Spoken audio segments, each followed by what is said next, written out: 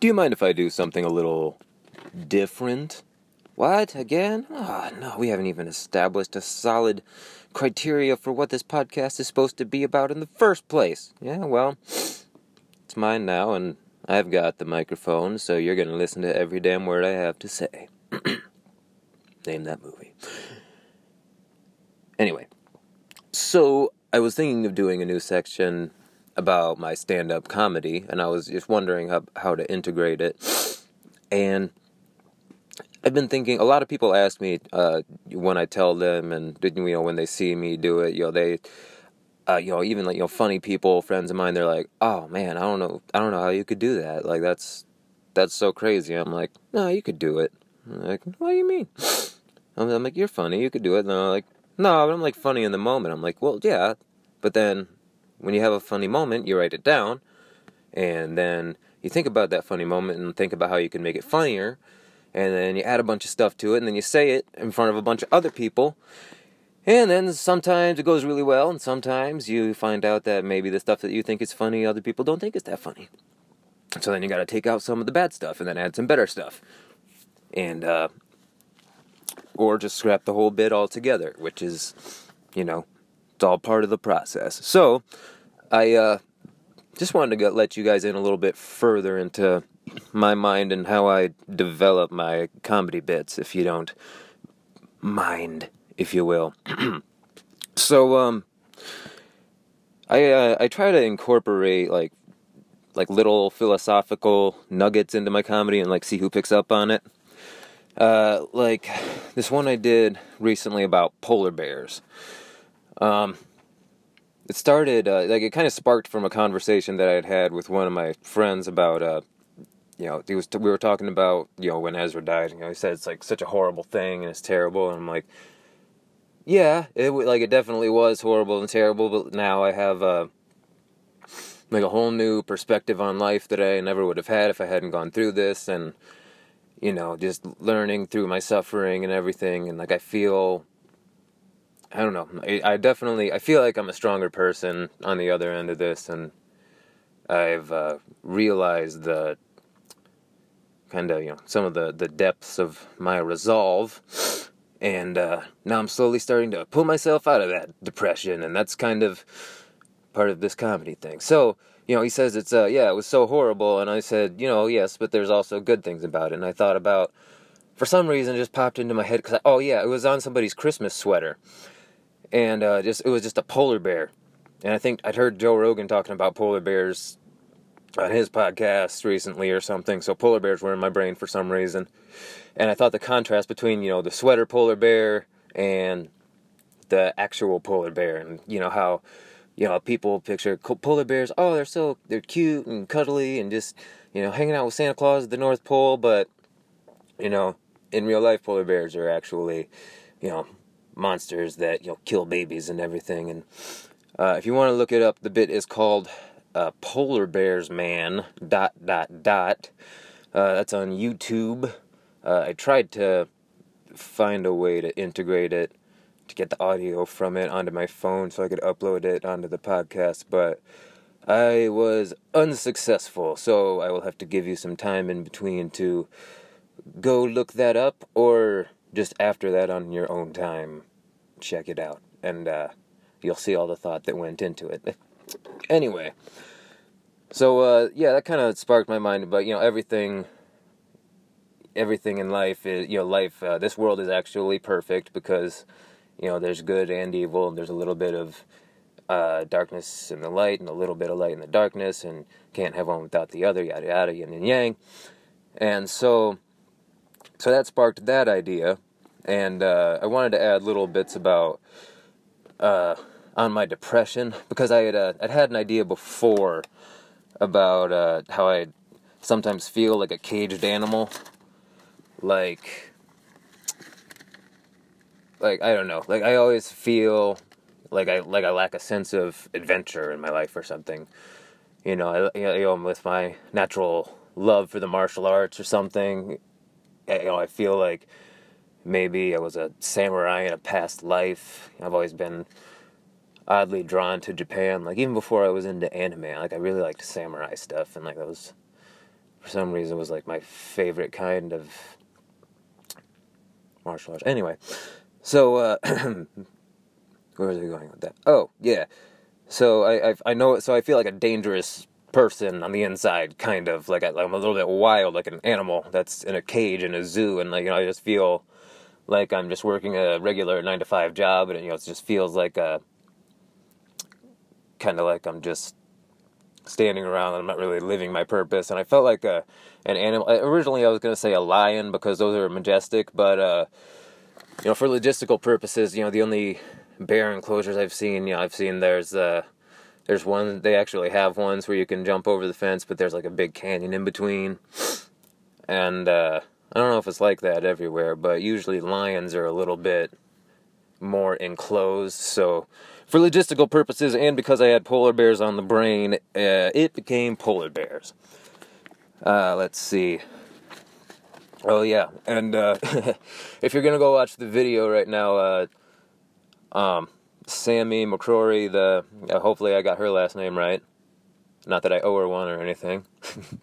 So so my last name is DeYoung, and I understand that it's like hard to pronounce because it's Dejoung, and it's a Dutch name, and like I always have to tell people in advance and stuff or remind them. But like right before I went up, she was like, "All right, so I know this guy's been here before, and I totally forgot how to pronounce his last name again, and I want to sound like an asshole, so I'm going to introduce him as Josh Dijon Mustard, everybody."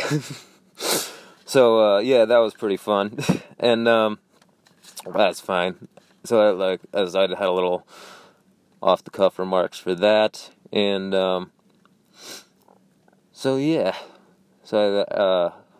got into the polar bears, and then now would be a good time to, if you're going to stop in the middle and check it out, then you might want to go and watch it right now, and then maybe I'll do a little commercial break in between, and then we can come back and I can break down everything that went into it and how I wanted it to go and stuff, now that I've set the stage for you. So, BRB. Alright, so if you took that time to actually listen to the bit, then good for you. You'll understand more of what I'm about to talk about, and if not, I'm gonna get into it anyway, so spoilers ahead. So, picking up after that, took a few turns. Just a few things I wanted to mention about it. Things I wish I would have added. I wish I would have added a little bit more in the commentary to the bear combat. And one of the little nuggets in there was that when I said maximum effort, that was a Deadpool reference. For those that don't know, the uninitiated, but I was glad that it took a few seconds for people to pick up on it, and then one guy in the back just went, "Ha!" I think that was Cody, I'm pretty sure. What's up, bud? And, and I gave a shout out to Charlie, because Charlie, if I had to describe his style, he's kind of like Brian Callen on crack. Like, he's just moving all over the stage, and then he, during his set, he made this one joke about, he's like, "Man, I just want to go out a blaze of glory," you know what I'm saying? Like, I just want to skydive into a shark's mouth. So I was like, yeah, this guy gets it. So, and the little bit that I said about, going to schools saying don't fight bears, that was just sort of an on-the-fly thing that just sort of popped out of my mouth, and I'm like, that's going to go in there permanently now. I didn't plan that ahead, actually. And, let's see. Things I would edit, I used the phrase living my best life twice, or living the bear's best life and living my best life in Kalamazoo. And, I wanted to elaborate more on, in the hospital conversation when I was talking about the worst part about the fight after fighting the bear is if I would survive, and then I'd have to have the conversation with my wife and girlfriend. And then I was going to circle it back to how it wasn't, after explaining our situation, I was going to circle it back to Like, it wasn't going to be them arguing. It was going to be both of them, like, yelling at me in stereo, like, what the hell were you thinking? And I was going to say something like, well, I was thinking I wasn't going to be having this conversation, babes. Or something snarky like that. Punch it up at the end. But yeah, I think that... Oh, and I wanted to circle it back in the end about... Because I don't think I really drove the point home on whether or not polar bears are awesome or awful. But, I don't know. Maybe I'll save that for... Eventually, I want to, like, revise all of this and, actually maybe type it all out and write it down and, like, visually... So it'll help me, like, visually edit out the parts that I want to and, change some words. Because I feel like I'm at my maximum potential when I'm doing the written word, and I'm able to... edit it out piece by piece and find, better ways to phrase things and just sort of go in like a surgeon and take out words and phrases and switch them out and, make the setups better. And then I think I'm gonna, eventually turn this into a special. And I actually have more jokes about bears too. I kind of feel like a Jim Gaffigan audience member in my own writing process. I'm like, I didn't know there was going to be this many bear jokes. But I actually started writing one about Winnie the Pooh before. I'm going to do another one about that at a different time. So anyway, from there, pretty much the rest of the stuff I did was just what I had going on in my life. Honestly, there weren't even really any jokes there. I went from explaining how I'm in a relationship with my wife, who I've been married to since September 22, 2012, and now whose name is Bobby. She's wonderful. And now we've introduced a new person into our relationship.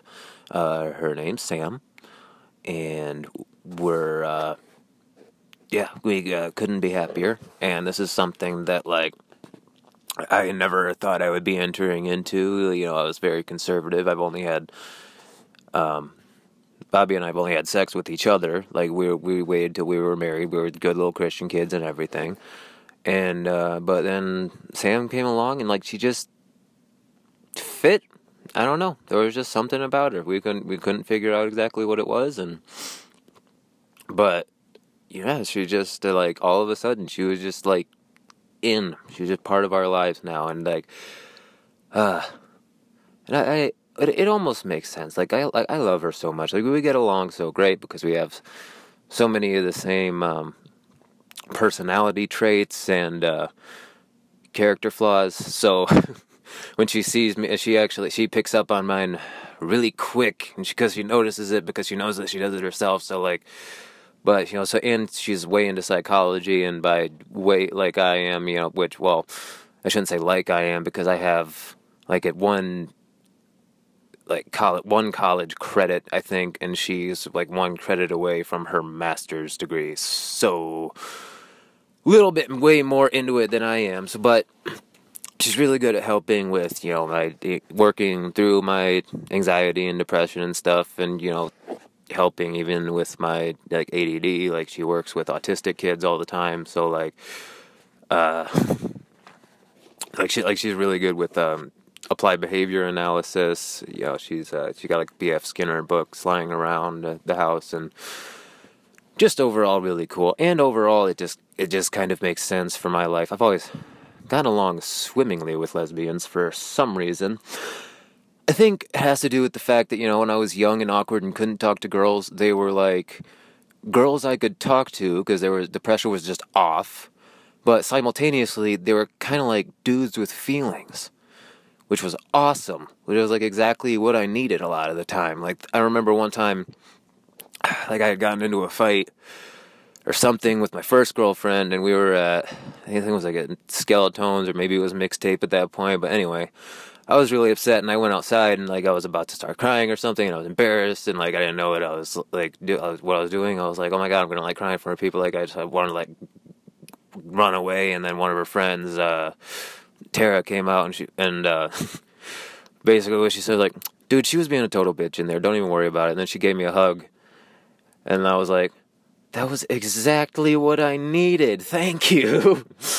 It was just, and that's very, she's very that. And so, like, Sam's very much that in our relationship. And she's, like I said, she understands how my mind works.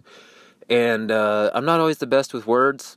I don't know if you've noticed, but I tend to ramble a lot and talk circularly when getting to the point.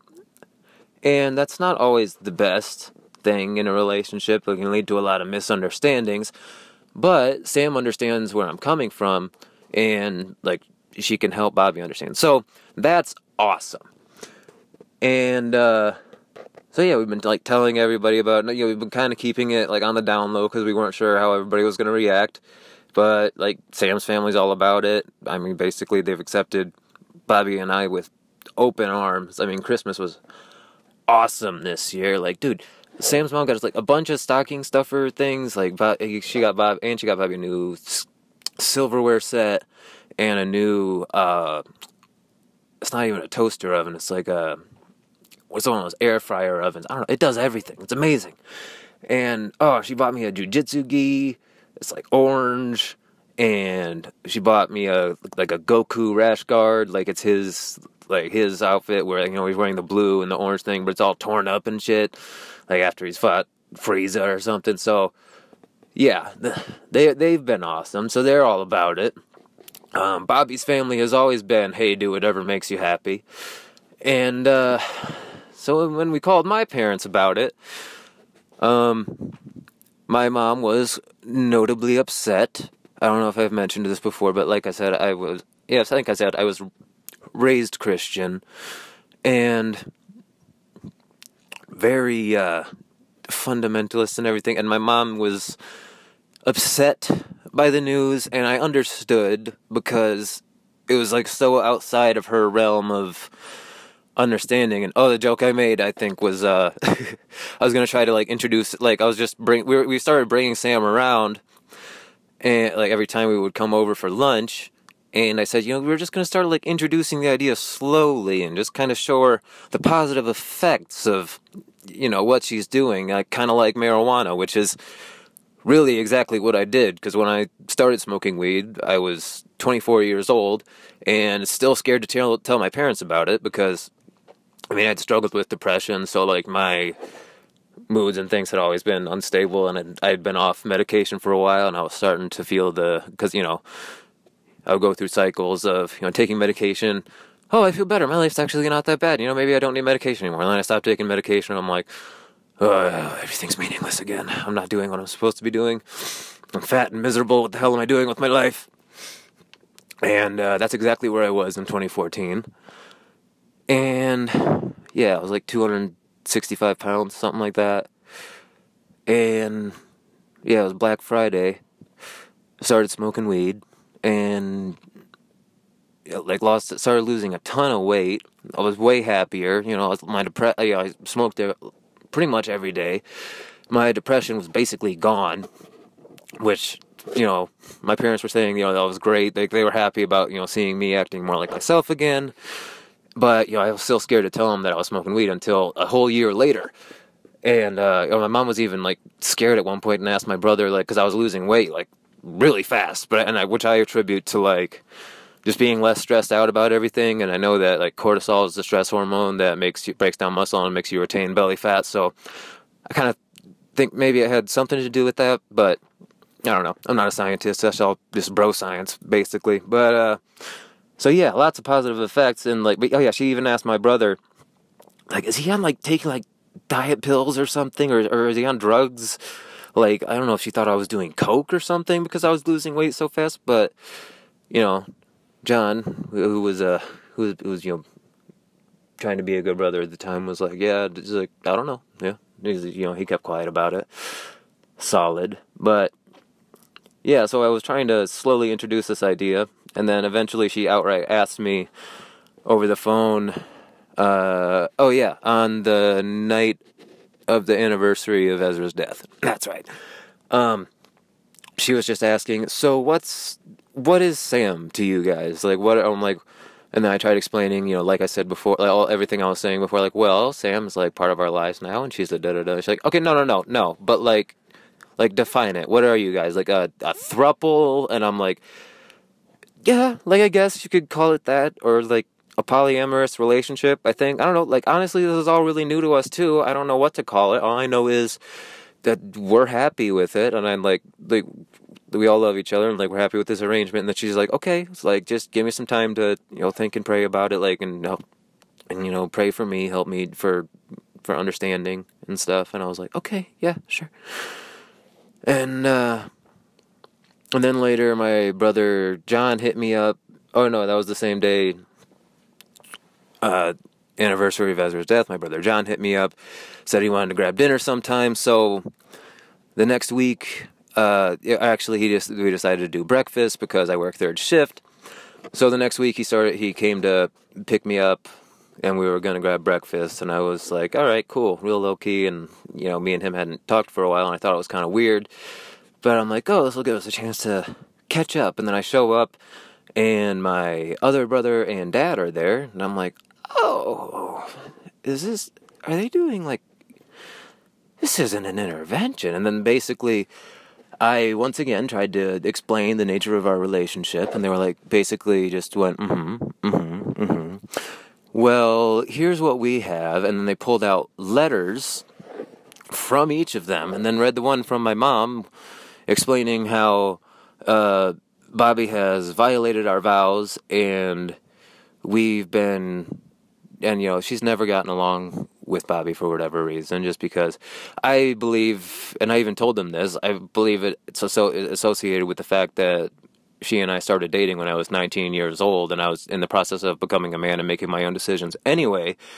And, like, both of us have grown a lot over the last few years, we did that together.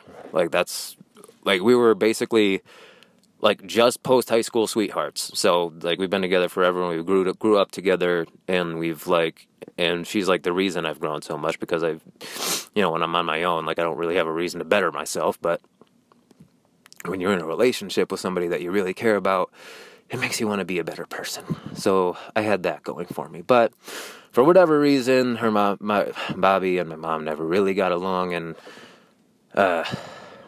like, ultimately, when she said, breaking the vows, and, like, she said we've been over the years, we've tried and had different discussions about it, and for whatever reason, they've just never been able to get along. And then finally, my mom decided that we've been gaslighting her into believing she's been doing something wrong, and it's been Bobby's fault the whole time, and she's been, like, in this, like, manipulative, controlling relationship. Oh, she said that Bobby was using Ezra as an emotional pawn.